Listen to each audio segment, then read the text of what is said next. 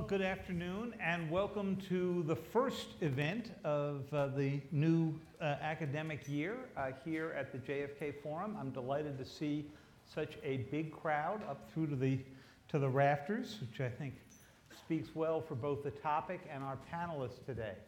I'm David Sanger. I'm the National Security Correspondent for the New York Times, but more importantly, a graduate of the college and a senior fellow here at the Belfer Center and a lecturer for a Kennedy School and Government Department course. And I am delighted today to be joined to my immediate left, your right, by Nick Burns, who's the director of the Future of Diplomacy project and professor here, professor of practice at the Kennedy School. When I first knew Nick, he was, ambassador to Greece. He was Undersecretary of State for Policy, a job that comes with a great name. You're known as P, sort of the way you're known as Q in the James Bond movies.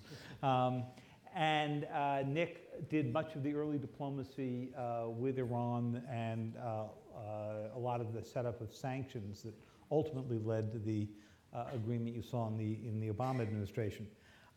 Matt Bunn, sitting immediately to Nick's left, is a professor of practice and the co-principal investigator for the project on managing the atom and probably the go-to voice at the Kennedy School, Harvard, and around the world on proliferation issues. You frequently read him quoted on these and has written extensively on them.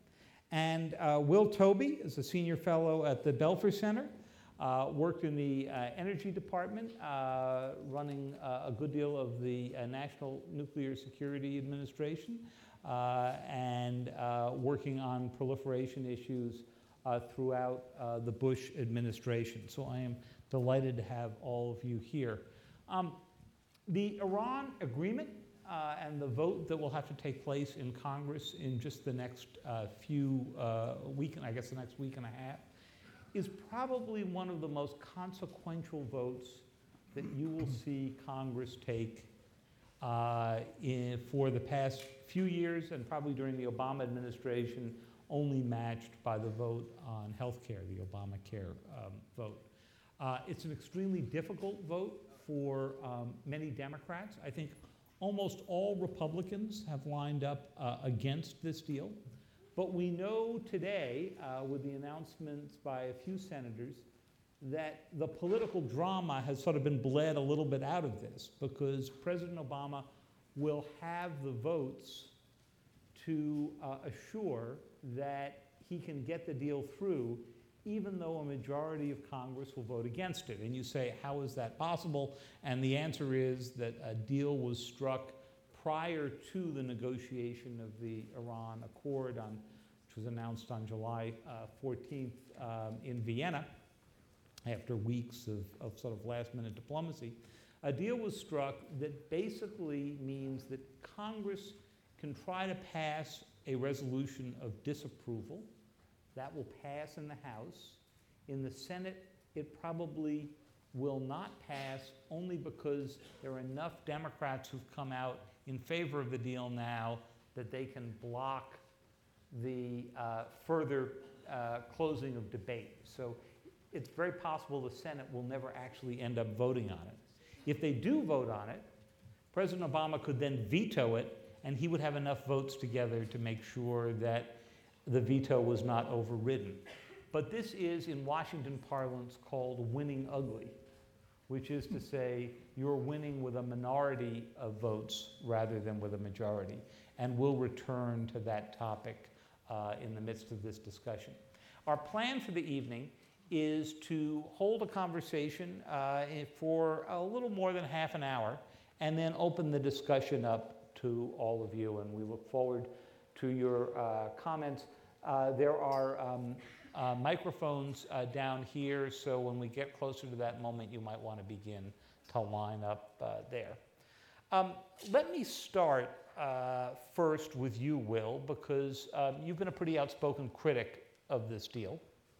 The deal, as you know, puts fairly strict limits on Iran if they comply for the first 10 to 15 years. But then many, not all, of those provisions expire, and the Iranians can begin producing centrifuges again, those machines that enrich uranium.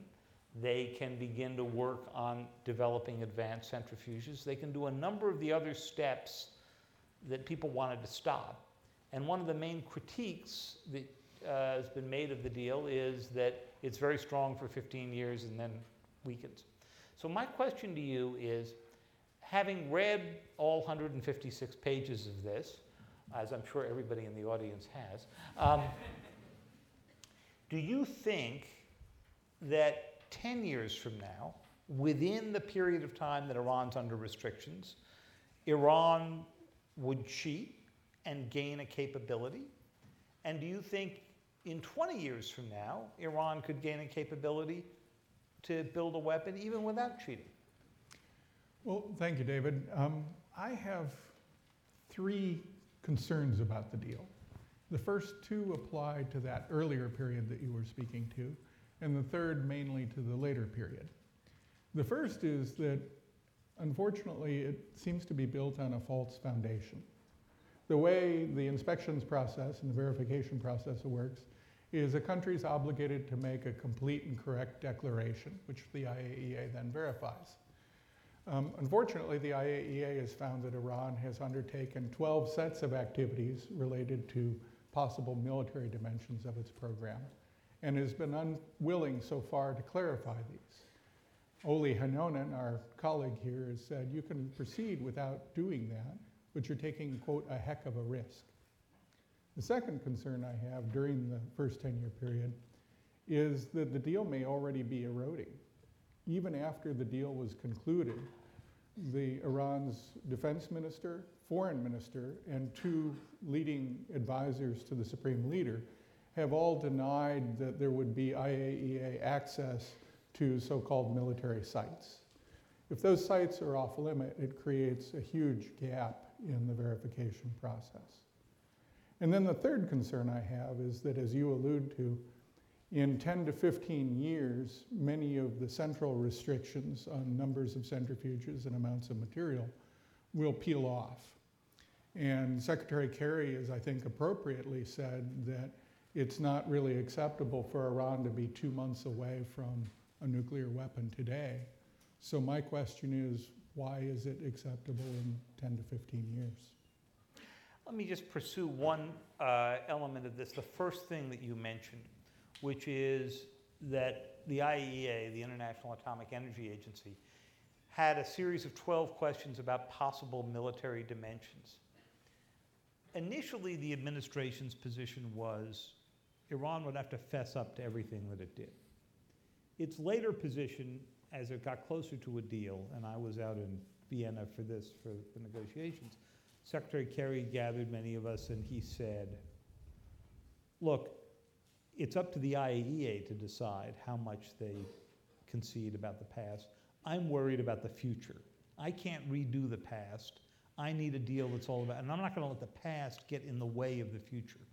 So how critical is it that Iran be forced to fess up, particularly when that's going to be politically very, very difficult for them, since they've insisted all along that there never was a weapons program? This issue is important because of the future, not the past. Unless there's a full understanding of who did what and where and when, then there can't be a baseline for effective verification. And we won't know that this activity has ceased, and we won't know that it won't recur. Unless the people are known and the programs are known, we can't be sure that it's rooted out. So Nick, let me turn to you. You've been a very vocal proponent of the deal. But that said, I know you share some of the same concerns you've heard Will express here about what could happen. And whether you agreed with Will's critique or not, you have to design these diplomatically on the assumption that Iran's going to try to cheat, and you need to have a way of dealing with it and to deal with the power they would get from this. So let's assume for a minute that all of the worst scenarios Will's laid out here come to pass. What would you do to contain Iran's power if they did cheat?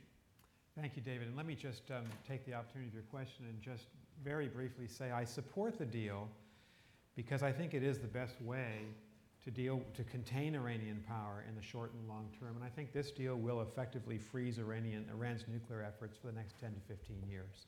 That's a substantial compromise on the part of the government of Iran. They will effectively shut down or limit severely both their uranium and plutonium processes for the next 10 to 15 years.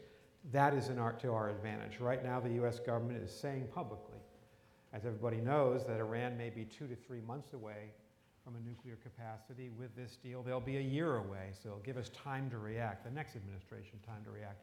And the third reason, David, is because we can accomplish this through diplomacy and not war. We're just coming out of 2 big land wars in the Middle East. I believe we should use force if necessary to deter Iran from becoming nuclear weapons capable, but they're not there right now. And if we can accomplish this through peaceful negotiated means, we're better off.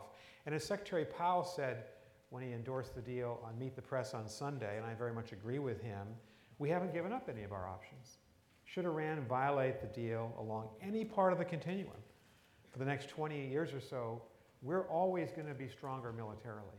We'll always have that ability to impose our will, if you will, on the Iranians through the threat or the use of military force.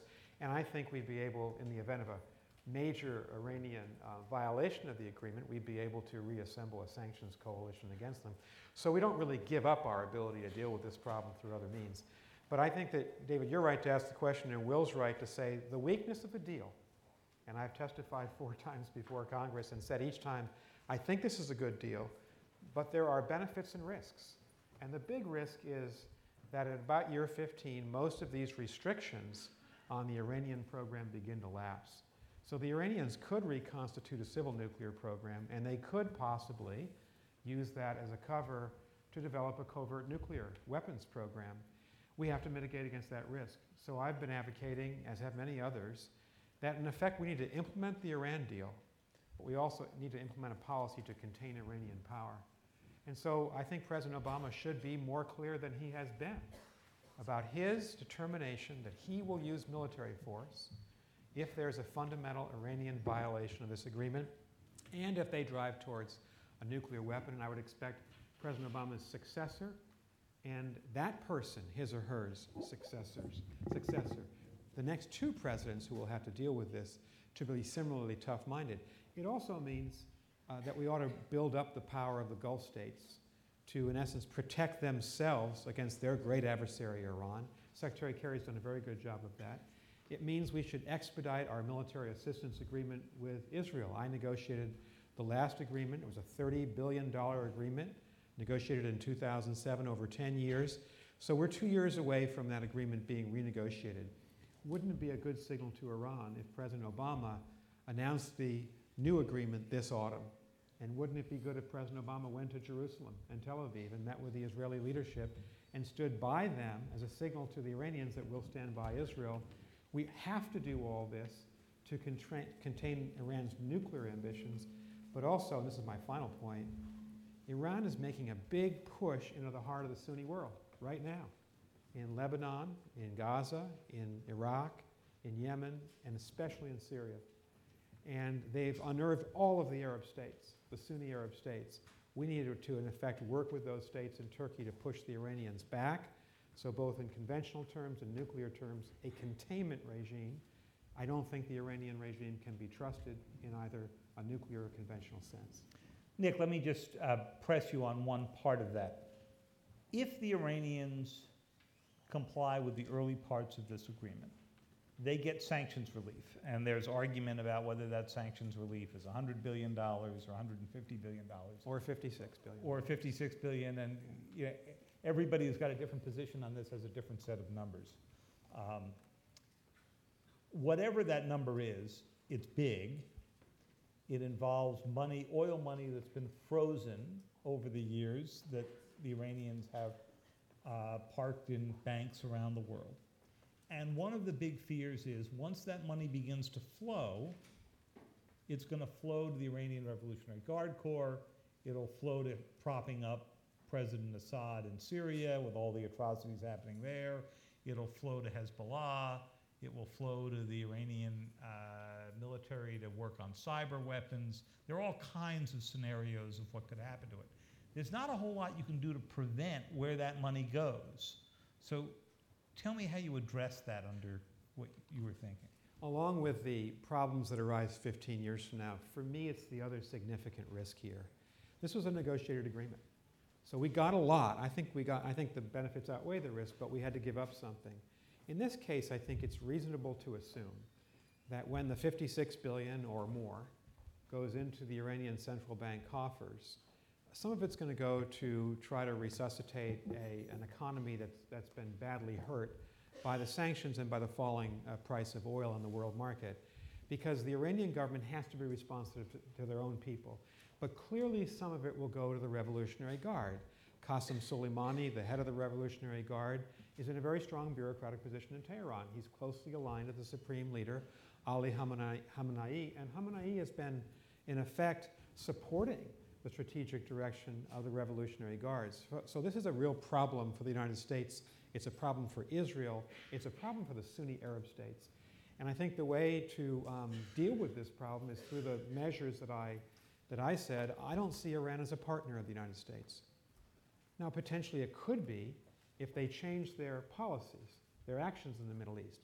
As long as they're the kingmaker for Assad, as long as they're running guns to Hezbollah, as long as they're running guns and financing the Houthi rebels, and as long as they're effectively they've become the greatest power in southern Iraq, that includes Baghdad and Basra, and they're shepherding these Shia militant groups to be a divisive force in Iraqi politics, we've got to push back. And it means a very tough-minded containment policy of the type that President Obama hasn't put together yet. One of the things that struck me in conversations with members of Congress over the last 2 months, in July and August, is the number of times both Republicans and Democrats would say in private, I'm willing to vote for it or not, but this deal would make more sense to me if it was embedded in a larger strategy for the Middle East by the Obama administration. That's what's been lacking. So I support President Obama on the nuclear deal, but I think that he needs to articulate a comprehensive American strategy where we're going to support our friends and allies, Israel and the moderate Arab states in the Middle East, against Iran, as long as Iran is the largest troublemaker and the most violent actor in the Middle East. And that's what Iran is right now. I hope Iran will change, but hope is not a policy, and you can't bank on that. And we're going to have a hard-headed approach until we see change. For all of you who want to see two different pictures of what that policy could look like, former Vice President Cheney gave a speech at AEI this morning. It was not terribly complimentary of the deal. Made Will's critiques of it look pretty mild, I would have to say. And he described one such, and tomorrow morning at Brookings, Secretary Clinton is going to describe why she's supporting the deal, but I think you'll also hear her describe a version of the containment policy that Nick just described. So Matt, let me ask you, when we first interviewed President Obama on the Iran issue, a colleague of mine and I in 2009, he was new to office, he said to us that his biggest concern about Iran was that if it got a nuclear capability, it wouldn't be long before Saudi Arabia and the other Arab states got the same. As the deal got close, we heard Prince Turki, the former Saudi intelligence minister, now retired, but who often speaks for the Saudi royal family, say, whatever the Iranians get, we're going to build to. So as you look at the deal, does it make it more likely or less likely that we're headed to a nuclearized Middle East, where countries other than Israel, which is already believed to have 100 to 200 weapons, would attempt to gain at least a capability? I think overall it reduces the chance of a nuclear arms race in the Middle East, because I think, especially in the near term, but also to some degree in the long term, it reduces the probability that 10 years from now or 20 years from now we'll be facing an Iran with nuclear weapons. I think it undermines the arguments of Iranian nuclear weapons advocates, because it makes it harder to get to the bomb without being found and stopped before you get there. It creates a flow of benefits, that many of which will go into the pockets of the most powerful people in Iran, and they won't want those cut off by ripping up the deal and going for the bomb. And it greatly, having a deal with all of the world's major powers, greatly reduces the threat to Iran, the military threat, which is always a bomb advocate's best argument for moving forward. So I think both in the near term and to a lesser degree, but still an important degree in the long term, it reduces the chance of an Iranian bomb. Now, what it does do is it essentially endorses continued enrichment in Iran. And it will make it extremely difficult to say to Saudi Arabia, to Egypt, to other leading countries, no, it's acceptable for the Iranians to have enrichment, but it's unacceptable for you to have enrichment. Nonetheless, there's actually, I think we'll hear a lot of heat about enrichment in those countries. I don't think we'll see a whole lot of action. There's not a lot of capability in those countries, and there's not a lot of countries lining up to sell enrichment technology to Saudi Arabia, to the other Gulf states, to Egypt, or what have you. So I think this is something we're going to have to be pushing on, working on over a long period of time. But I think overall, the chance that we're going to have some unstable nuclear arms race in the Middle East goes down, in my judgment, as a result of this deal. I wanted to respond in part to one concern that Will has, and Will and I teach together. I'd actually like to disagree with your over-generous introduction of me. I think Will is at least as much the go-to person on proliferation at the school as I am. We teach together on that subject. But Will's very concerned, and I think rightly, that the Iranians won't come clean on what they've done in the past. Iran did have, in my judgment, a real nuclear weapons program in the past. They were working on designing nuclear weapons. They repeatedly cheated on their IAEA safeguards agreement in the past. That's the conclusion of US intelligence, but US intelligence also thinks that they stopped the part that was about actually designing nuclear weapons quite some time ago, back in 2003. I think that the United States and some of the other major powers intelligence agencies know a lot about what was done and who did it, and have provided at least some of that information to the IAEA. I think it would help significantly the IAEA inspections if they did come clean, but I think we're in a pretty good position to understand what's going on in the future, even if the Iranians don't fully come clean. And I personally have zero expectation that they're going to. So I don't think it's as bad a problem as Let me ask you and making it. Will both a sort of version of that question then. As you look at Secretary of State Kerry's vow that the United States would cut off all pathways to a bomb for Iran, which means enriching uranium, means producing plutonium out of a reactor that is going to be redesigned, and a reactor called Iraq, and that would have a lot of its plutonium producing capability removed from it. And the third being the covert means of slipping in, buying something from the North Koreans or from former Soviet group of scientists, or a covert site.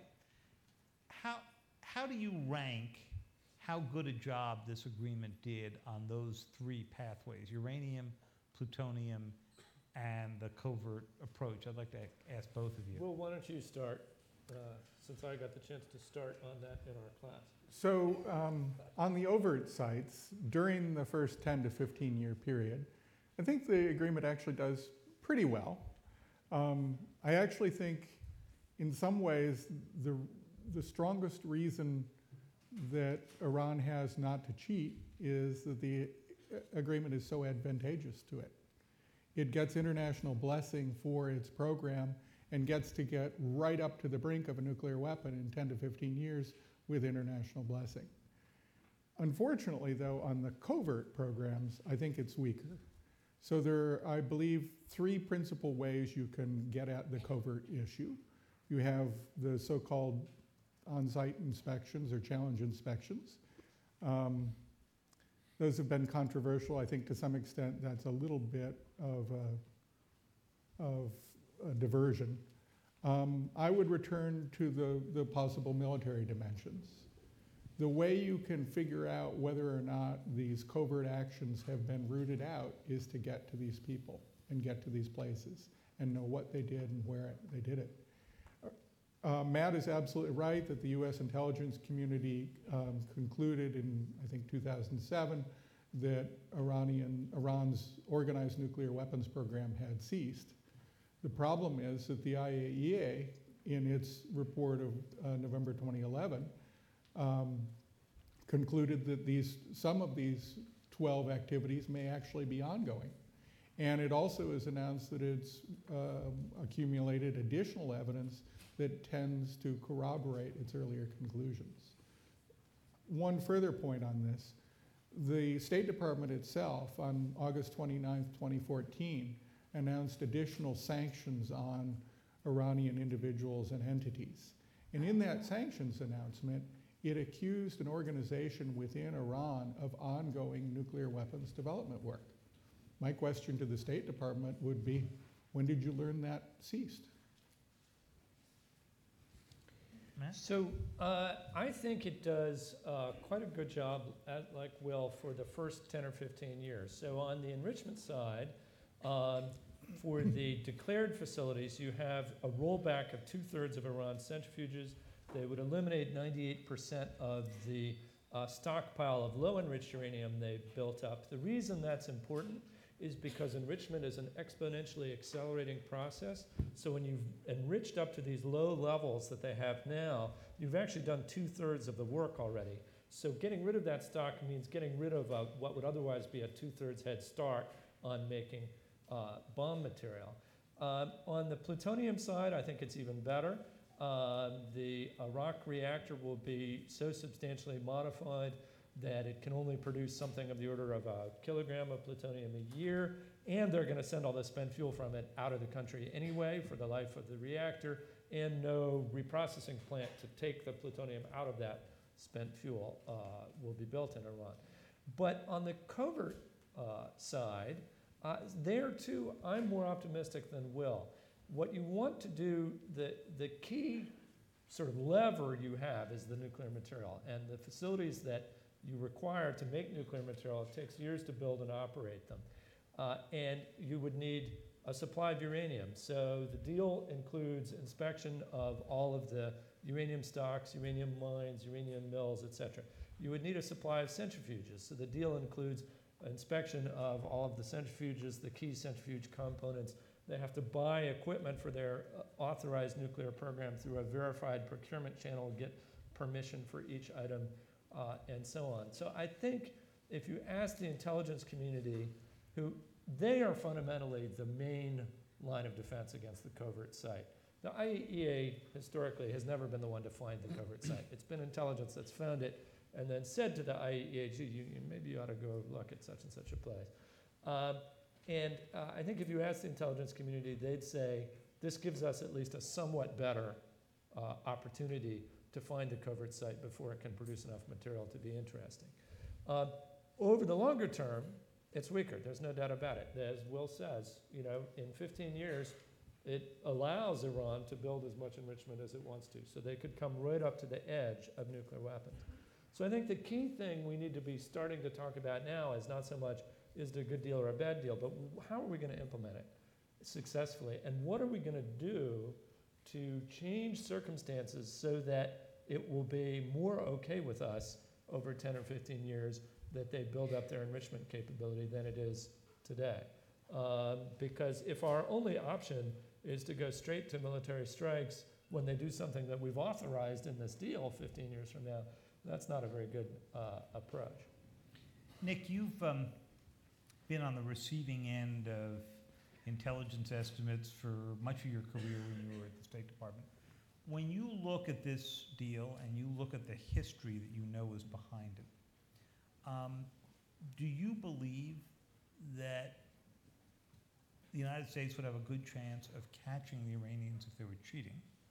And do you believe if they found and caught them, that they could reassemble this extremely difficult to put together coalition that you worked on assembling at the end of the Bush administration and President Obama and Secretary Clinton worked on thereafter?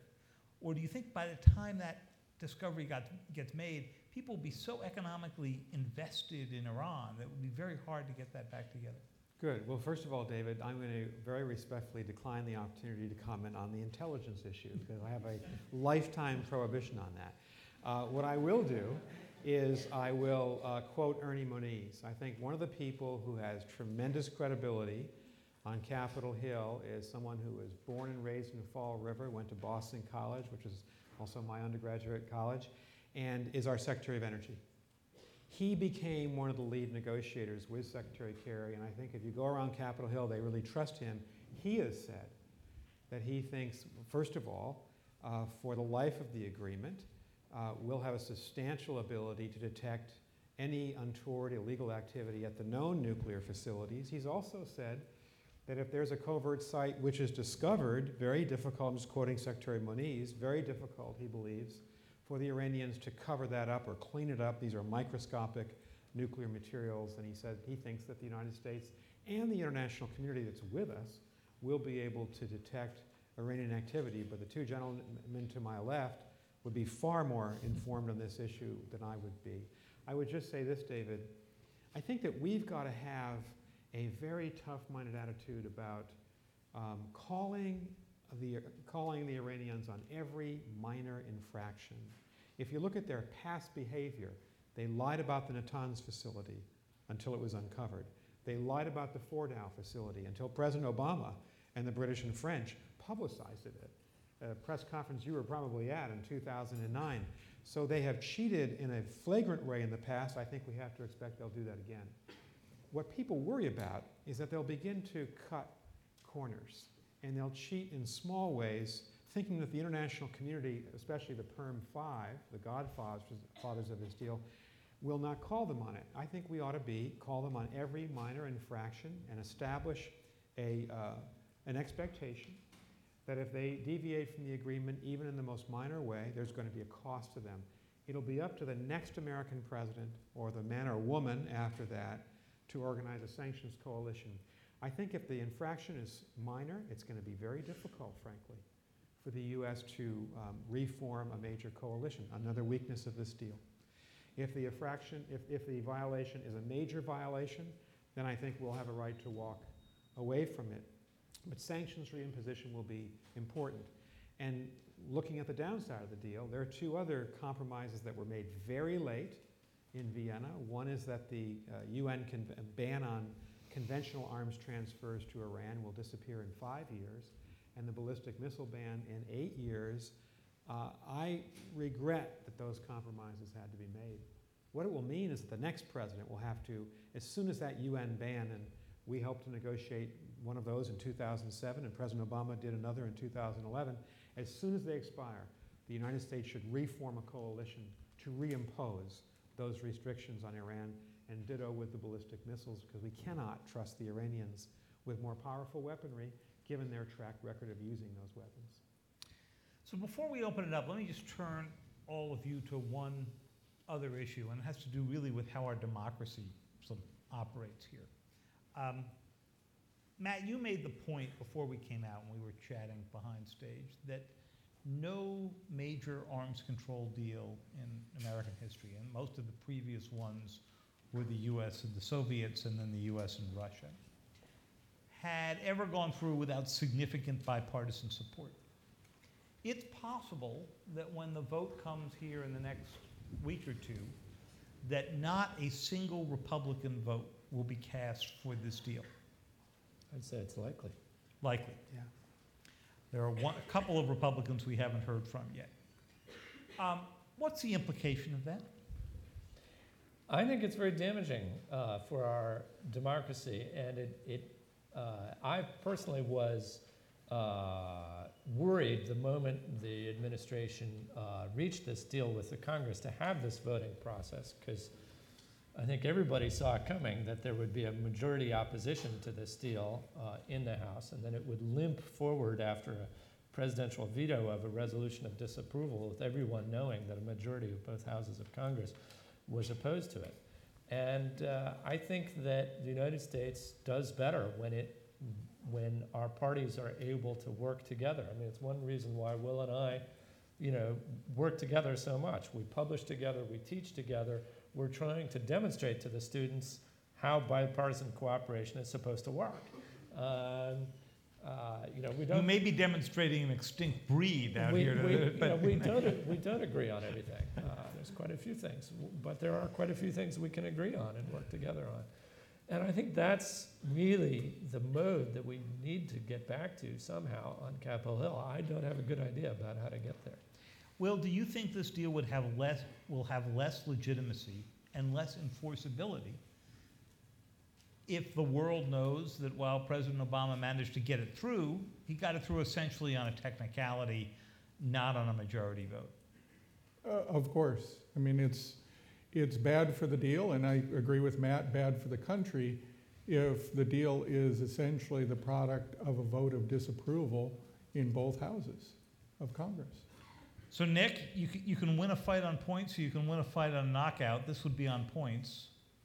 And a lot of great champions have won boxing matches on points in the past, in 12 or 15 round boxing matches. I must say, and I spent all of my career as a Foreign Service officer, so a civil servant, so I served both Republican and Democratic administrations. I've been disappointed, maybe not shocked, but disappointed by the partisan nature of this debate. I think we as citizens in the United States had a right to expect that on an issue of this gravity, this is a war and peace issue, potentially, the United States, members would vote their heads and they'd vote their conscience. They wouldn't vote just on strict party lines. But what we have is, with the possible exception of one United States senator, all 301 Republicans in the House and Senate will likely vote against it. The only debate in Washington since July 14th has been on the Democratic Party. Members of that party have really anguished about this vote, but we haven't seen that on the other side. And we had preceding that an invitation to the Prime Minister of Israel to address a joint session of Congress in March, which was extremely ill-advised.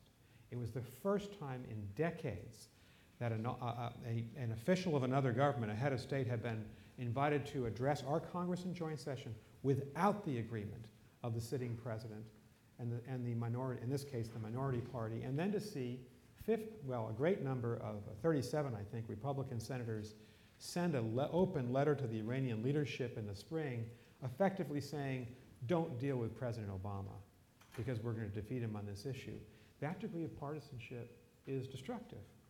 And so what I would hope that when President Obama emerges victorious, and he will in 8 to 9 days from now, I really hope that the Republican members of the House and Senate will decide that we have got to end this debate, and everything's going to depend on effective implementation of it, and that means American strength. I think after year 15, my final point, and I agree with Will and Matt on the dangers after year 15, it's all going to depend on us. Will we be tough-minded enough to face down the Iranian government at that time and to reform coalitions if we have to? That'll depend on Americans acting together, which we have not done, unfortunately, in Congress over the last 6 weeks. David, could I address just a portion of what Nick said? I agree that the invitation and the letter were ill-advised. And I agree it's been a partisan debate, but I think it's been a partisan debate on a bipartisan basis. The administration, I think, maybe because of some of this, chose a 34-vote strategy. The immediate response by the president in his Georgetown speech was that those who expressed doubt about the agreement favor war, and they're aligned with the hardest of the hardliners in Iran who have American blood on their hands. And that sort of accusation is one that drives the Republicans to unity.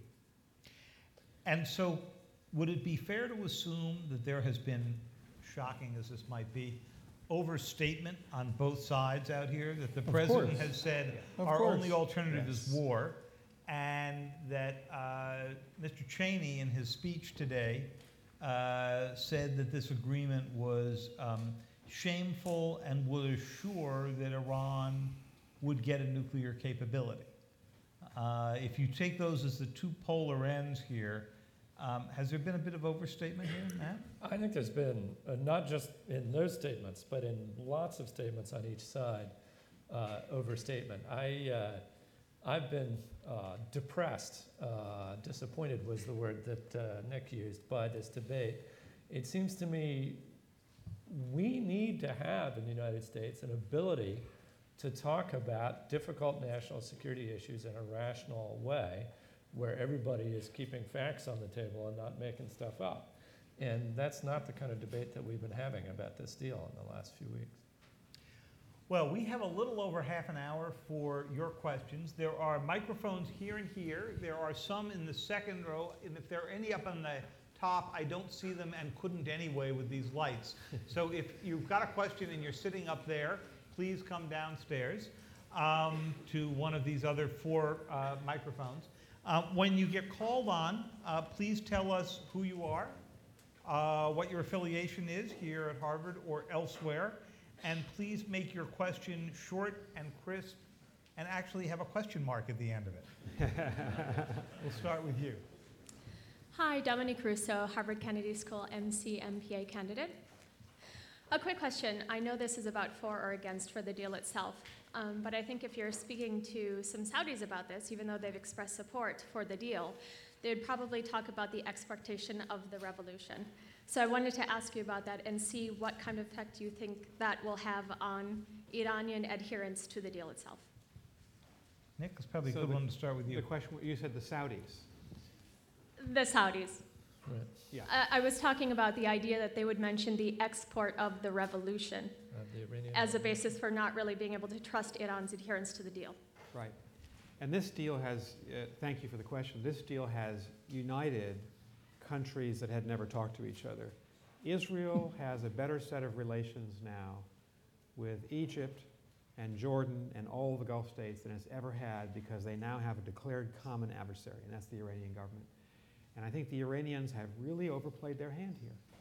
At a time when they've been negotiating really over the last 10 years with the Bush and Obama administrations, but with Secretary Kerry the last 2 in Vienna, this historic nuclear deal, they have expanded their military support and activities against all the Gulf states and against some of the moderate Arab states that have been destabilized by the Arab revolutions over the last 4.5 years.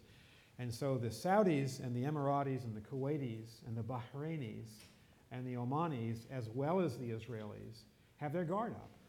And if the Iranians persist, and this is the other half of the Iranian government, the Revolutionary Guard, with these activities, there's going to be a major pushback. I think the problem we have in looking at Iran right now, I know there are a lot of people who support the deal, who hope this might lead to some kind of renaissance in the U.S.-Iranian relationship. I don't really see it coming, because we're facing an Iran that is pushing up against all of our friends in the Middle East. And Secretary Kerry negotiated with a Western-educated University Denver PhD, Javad Zarif, whose English is as good as any of ours, and who presents a very gentle, very reformist face of the regime. But the heart of that regime is a paranoid supreme leader who hates the United States, who's never traveled to this country, who supports the Revolutionary Guard. As long as he gives them power, and they have the real power in Iran, I think you're going to expect a major confrontation between the moderate Arabs, the Sunni Arab countries, and Iran, and the United States is going to back the Sunni Arabs. And it's going to back, of course, the government of Israel as well. Nick, does the Supreme Leader need to pay off the Revolutionary Guard in some way for what they're giving up here, their nuclear program? If so, what do you think he offers them? I don't think we have perfect knowledge about the inner workings of the regime, but what we know is that there is significant opposition within the hardline elements of the regime to the nuclear deal. And so and the Supreme Leader has been contradictory in his public statements, both at the end game of the negotiations and since. He wants to have it both ways. Mm-hmm. If this deal turns south, or if we try to implement it in the tough-minded way that I think the 3 of us have been talking about, he's reserving the right, I think, maybe to walk away from the deal, but to make it difficult for us to implement it. And so the wild card here is, will Ali Khamenei, the Supreme Leader, be consistent in convincing his government to adhere to all aspects of the deal? That gets back to the point that we need to enforce this in a very vigorous way. Okay, over here. Could I just, one brief comment on that? I find it very interesting that for a deal that's supposed to bring a modicum of stability to the Middle East, the administration feels the need to compensate for it by multiple billion-dollar arms sales. Clearly, it's shaken somebody. My name is Cameron Constarini. I'm a student at the college. I think as an Iranian American, I think also mainly as an American, the issue of human rights is a particularly important one, and obviously in this issue, and in our relations with other countries as well. And Professor Burns, particularly, you mentioned the need for a more comprehensive Middle East policy. Do you, Professor Burns, and the rest of the panel see the need to push Iran on its human rights violations and what many would consider crimes against humanity and crimes against religious minorities, women, people of all types? Do you see that as a more comprehensive policy towards Iran? I think it's a big part of it. And there have been some people saying that we should take it easy on the Iranians. This gets to how we negotiate. We study this at the Kennedy School. Take it easy because we need them to complete the deal. I had the opposite view, that sometimes the tougher you are, the more unyielding you are, the more effective a negotiator you are, because you establish limits. And so we need to be very effective in convincing the Iranians that there'll be no business as usual as long as they're holding 5 American citizens hostage or unjustly imprisoned inside, including Jason Rezaian, the Washington Post reporter, inside Iran. We also need to pay attention to the fact that they are a major violator of the human rights of their own people. And in supporting some of these nefarious governments like the Assad regime in Syria, they're directly contributing to the 11 million homeless people in Syria itself. I think that Secretary Kerry and David covered this, had to face a tough tactical question a year and a half ago that we've been talking about in our classrooms at the Kennedy School for a long time. Should the United States and the other P5 countries have agreed just to negotiate on the nuclear deal, or should we have put all issues on the table? I actually think from a negotiating standpoint, it probably strengthened our hand at the table that we only had the nuclear deal there. If we had put everything else on the table, the imprisonment of Americans, religious and human rights in Iran, Iranian activities in Syria, I think it actually might have given the Iranians a little bit more force at the table because they would have triangulated and they would have tried to trade one issue for another. So I think that Secretary Kerry was correct. But what that means is now that we've negotiated it and once the deal goes into place, we've got to get to the agenda that you're talking about and not be embarrassed to do it and not hold back. I would say that if you look within Iran, the people who are pushing for human rights the hardest mostly support this deal because they see it as a way of opening their country to the rest of the world to a greater degree. So I think that's important. And I actually think, while I support a lot of what Nick is saying about our need to be tough-minded, at the same time, I think there are areas where we have overlapping interests with Iran, and we should at least explore whether we can pursue some of those areas now that we have this deal on the nuclear front. I mean, they have huge heroin traffic coming out of Afghanistan. They're concerned about that, we're concerned about that.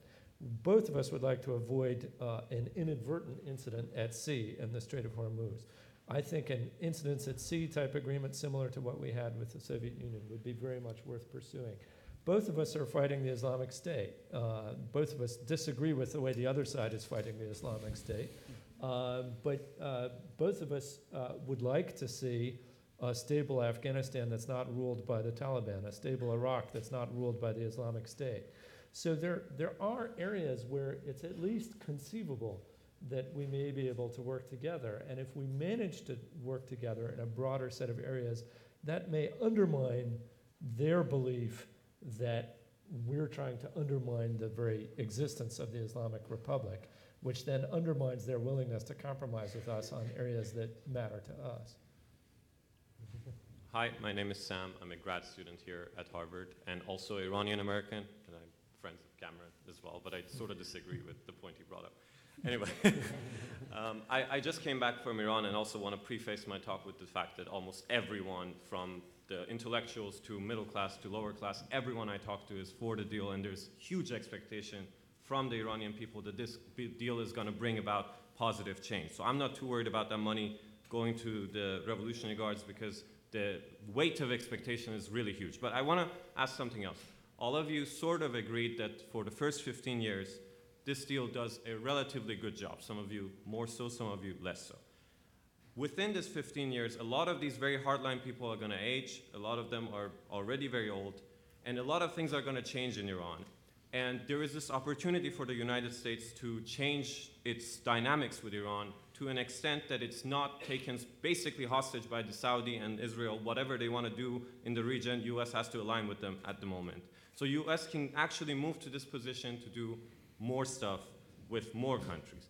My question is, why continue the policies that you are suggesting, Professor Burns, to tighten have a tougher stance on Iran and not try to incorporate them into a more stable Middle East in which Iran can work with the US, Saudi can work with Iran, and possibly in the longer future, Israel and Iran don't actively try to fight with each other. Basically, this 15-year period, why not use it as an opportunity to do that instead of using the tough iron fist and try to make Iran behave, which hasn't worked very well in the past 20 years, maybe. Well, thank you. I think it's a real good question. It's obviously in the mind of Secretary Kerry, President Obama, and the other Western leaders. Look, my view is this. We had not had a sustained strategic discussion with the Iranians for 35 years. Completely abnormal. The country you should want to talk to routinely is your greatest adversary. It makes no sense to me to wall people off and say, well, I'm a former diplomat, and we won't talk to you. So I am very pleased that a very fine diplomat, John Kerry, is going to have the opportunity to challenge Javad Zarif and the other leaders in Iran to a different type of Iran as an actor in the Middle East. And I think that we should take the opportunity, as Matt says, to see if there's common ground. And I agree with Matt's list. Matt has the right list. But at the same time, we cannot be naive about the regime in Tehran. They have cheated in the past. They are the largest funder of terrorism in the Middle East by a mile. And so we've got to challenge them to stop that behavior. If we see the behavior stopping, by all means, we should engage with them. And I would think that Secretary Kerry and others would want to put this agenda, positive and negative, in front of the Iranians and challenge them. But until we see a change, our obligations to our Arab partners, to the human beings being subjugated by the Assad regime, to the Israelis, and to our own national interests are such that we cannot lower our guard until we see the Iranians changing their behavior. And frankly, they're the problem in the Middle East, not the United States. So I would take it from that perspective. Disagree with that, but it's okay. Well, you came out of an administration whose view was crush the regime and make it change first, and then deal with them the way he's described. If you listened at least to former Vice President Cheney and some others, particularly in the first term, I think that view sort of moderated in the second term, when Nick and Secretary Rice were in office. The question was essentially, you've got a group of hardliners who are very old and aren't going to live for very long. So do you see a value in having an opening now? Well, first, I think you overstate a little bit the Bush administration's ambition. Nick was a part of negotiations even during the Bush administration. And we supported, in fact, the EU3's initial steps in that regard.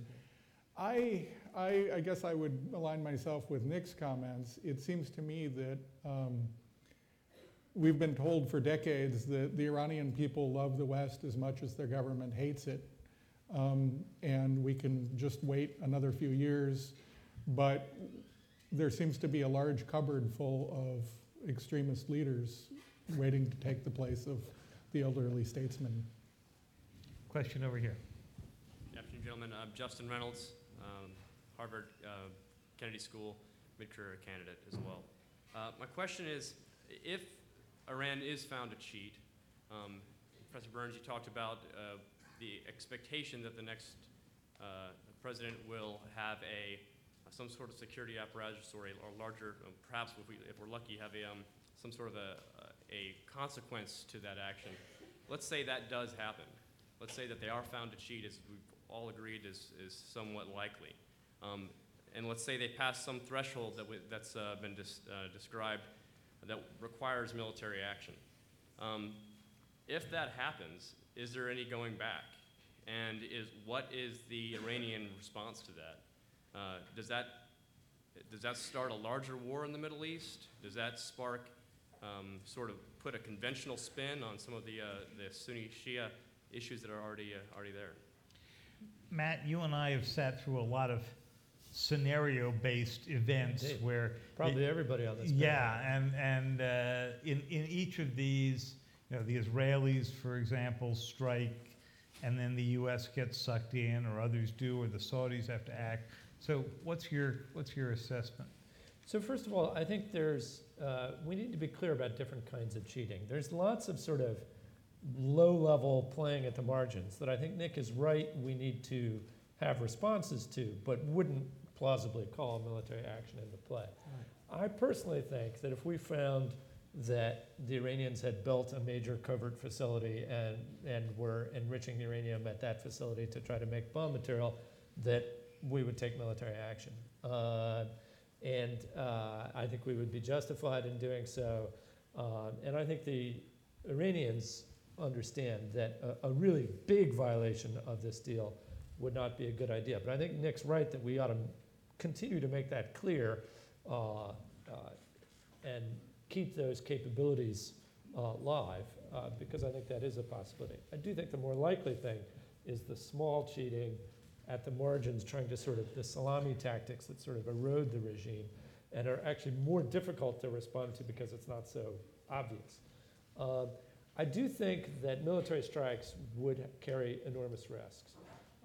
Iran would, I think, feel compelled to respond in some way, whether it's terrorism, whether it's missiles, whether it's the Strait of Hormuz, whether it's in Iraq.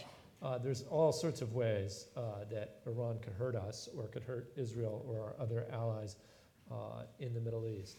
So I think it's a very dangerous path to get on. And I agree with Nick that in my view, one of the reasons I support this deal is it allows us to freeze and partly roll back the Iranian nuclear effort for a substantial period of time without using military force.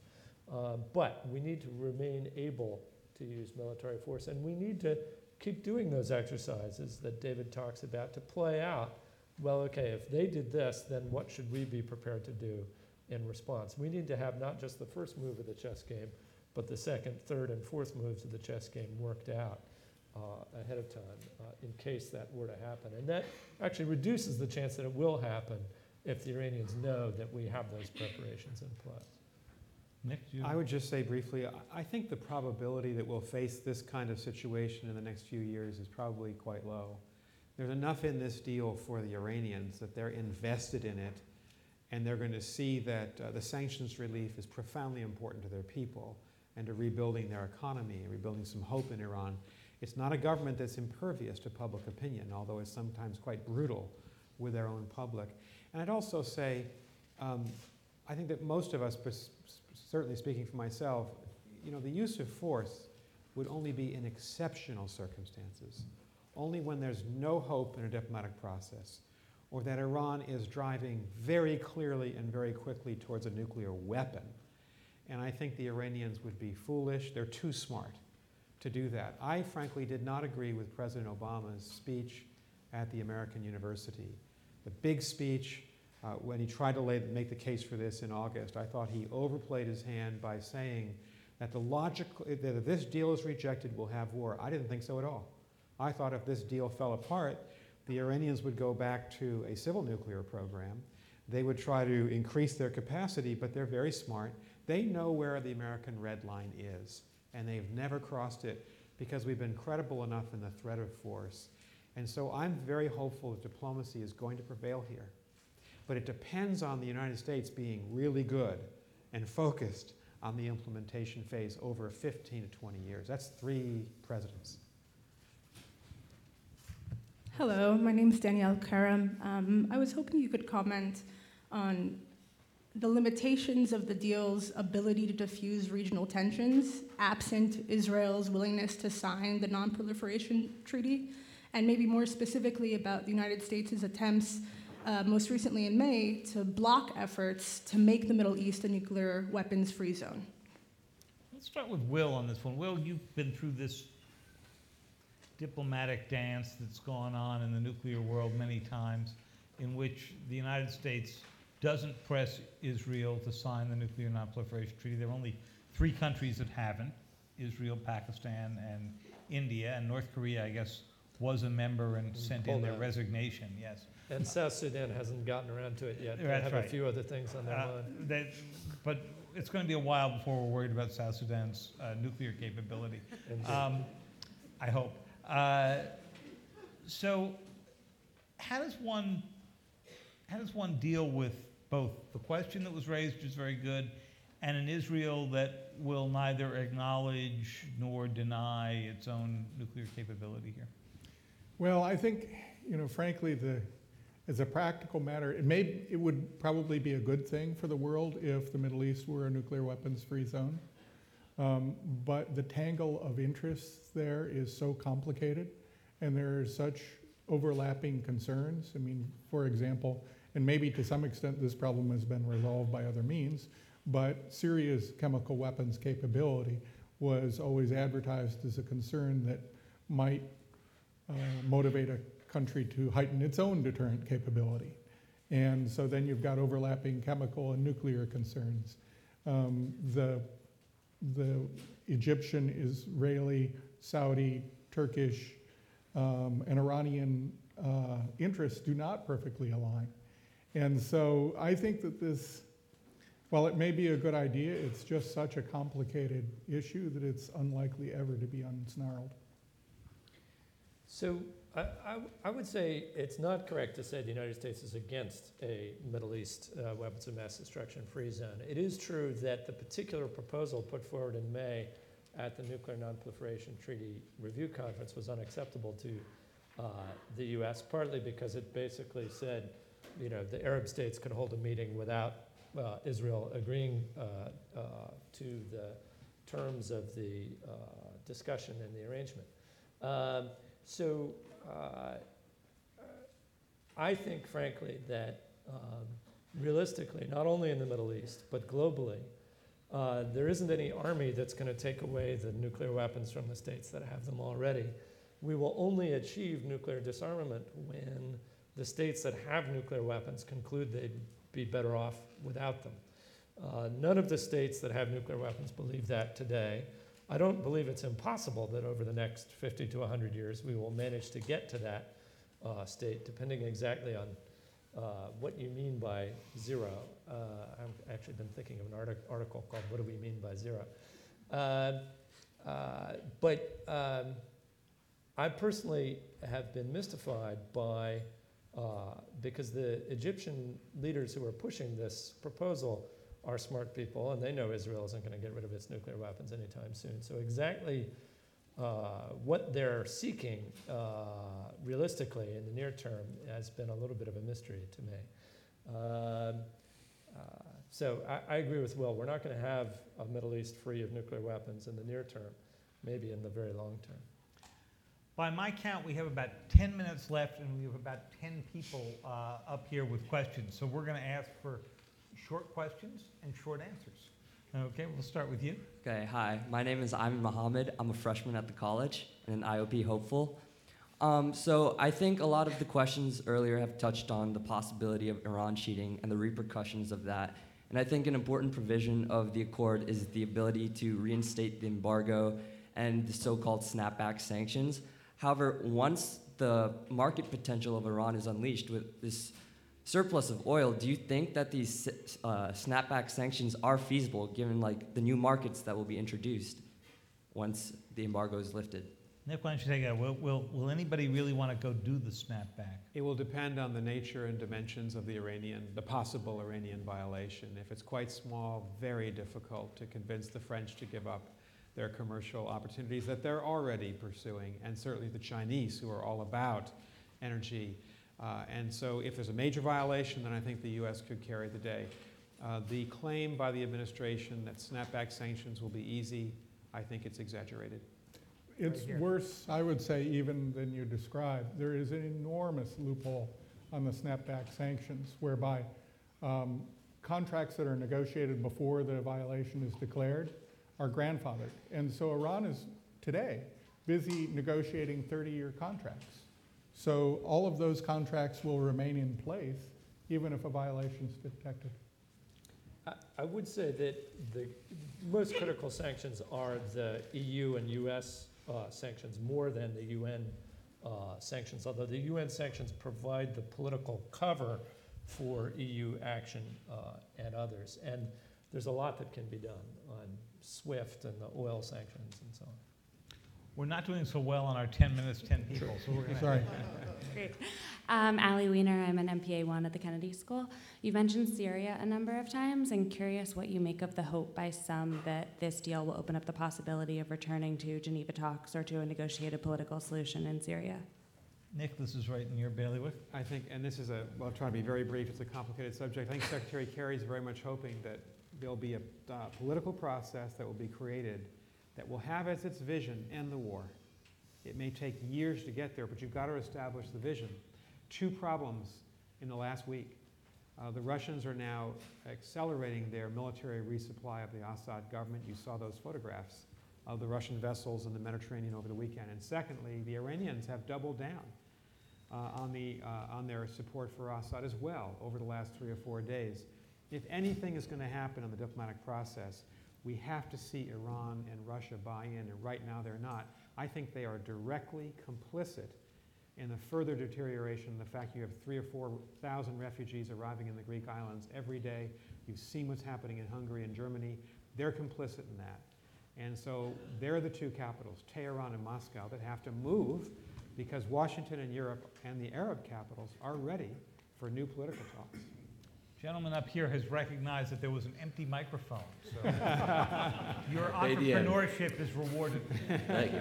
So the question is related to minor infractions. So a couple of you have discussed the difficulties involved in minor infractions of the agreement, and I was wondering if you foresee there being really a coherent response to those emerging, whether it's within the U.S. alone or the broader coalition of opponents, not opponents, but the P5+1, what have you.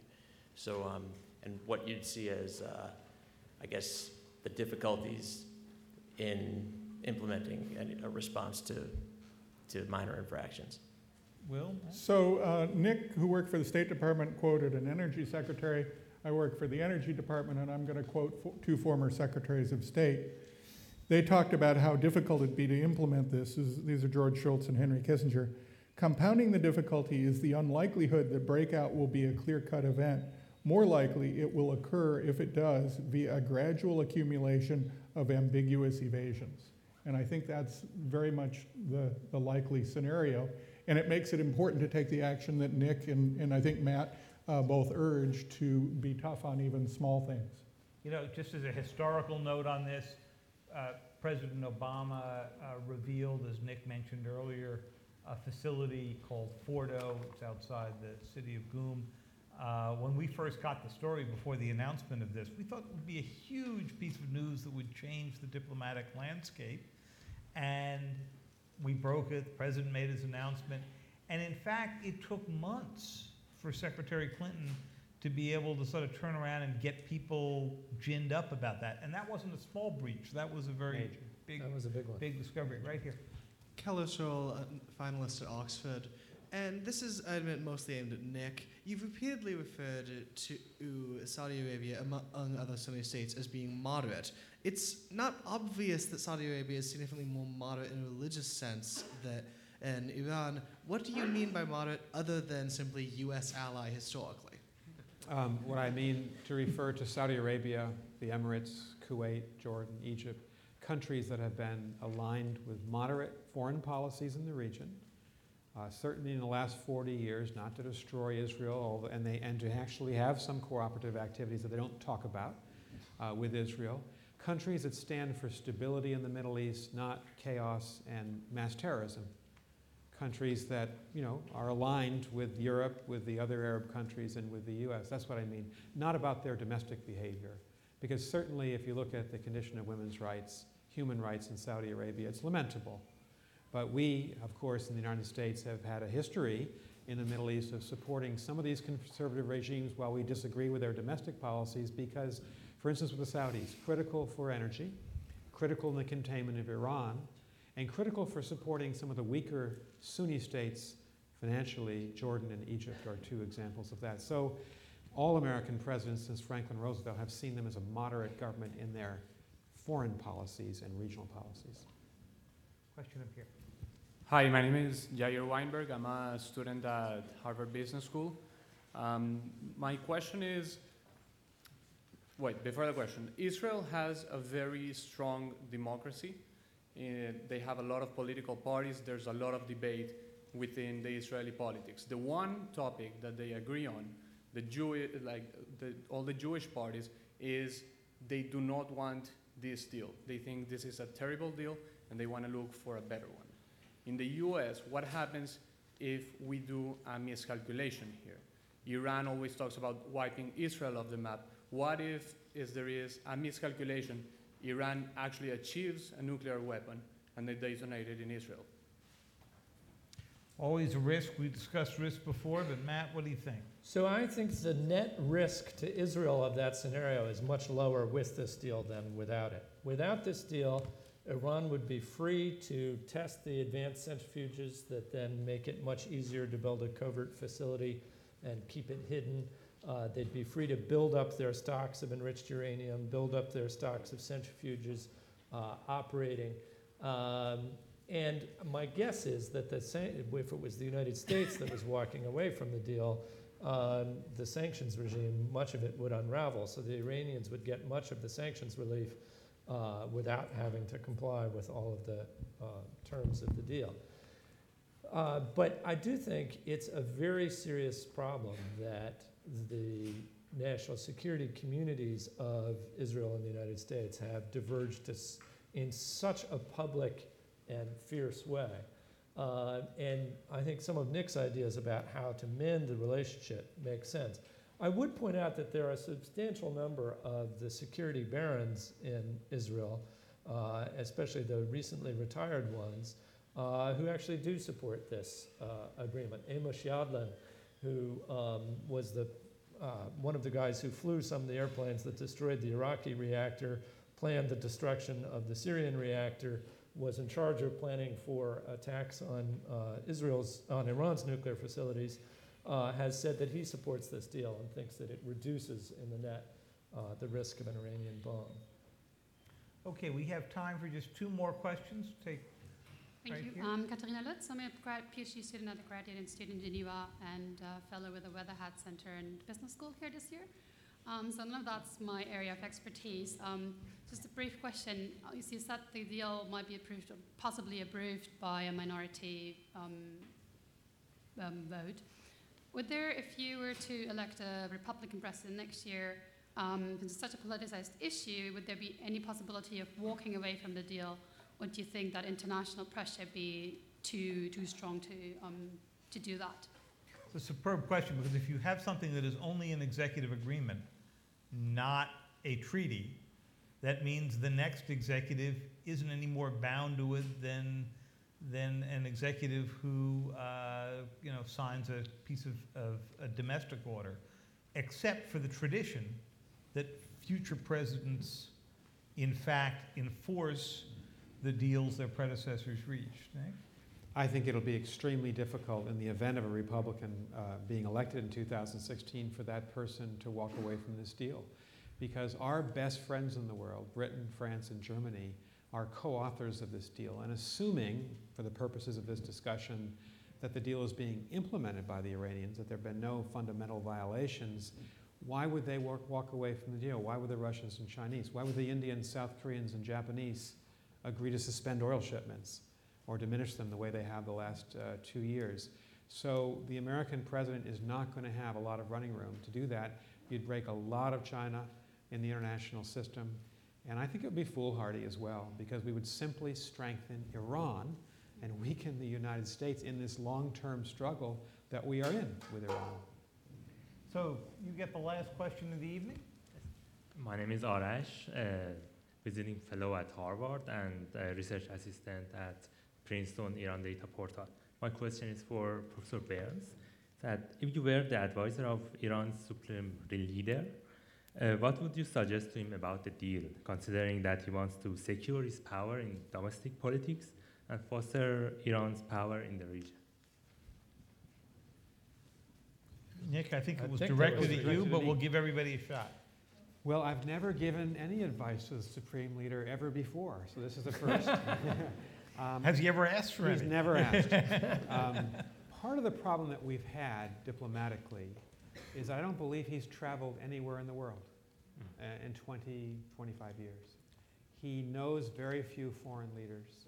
There was a time in 2006, I think, when President Putin went on behalf of the entire Perm 5 to talk to him, and it was not a very pleasant meeting.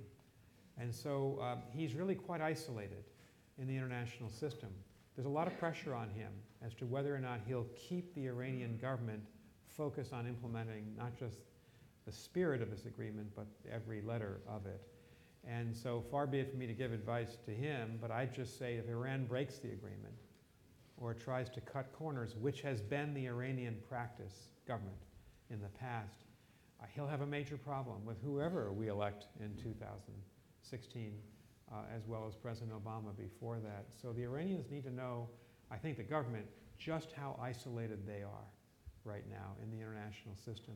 I'm very pleased about this agreement. I'd much rather see this resolved by diplomacy rather than the use of force, but it's a very thin edge there.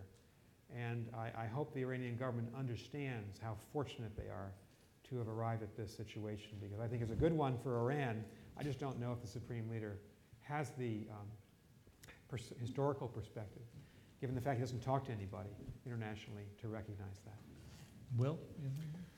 Well, I worry that it's already unraveling. As I mentioned, the foreign minister, defense minister, and two senior advisors to the Supreme Leader have said that military inspections of military sites are off limits.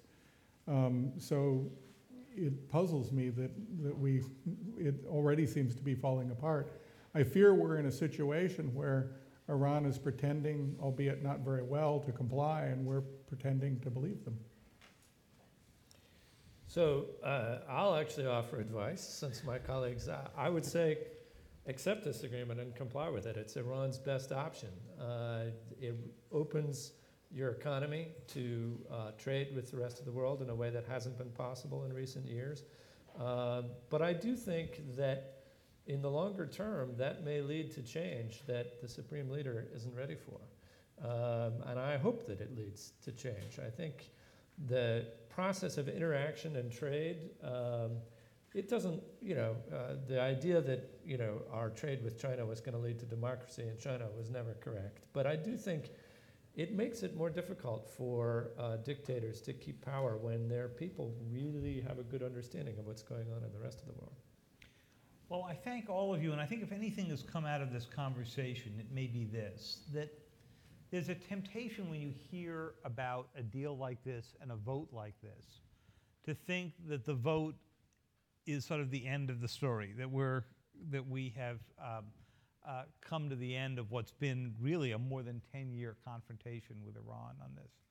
What we're really at is the end of a relatively early chapter in this, of which you have to think of this agreement the way you would have thought about the early days of the first arms control agreements with the Soviets, or the early days of the Nuclear Non-Proliferation Treaty, when we didn't know whether countries would sign on or not.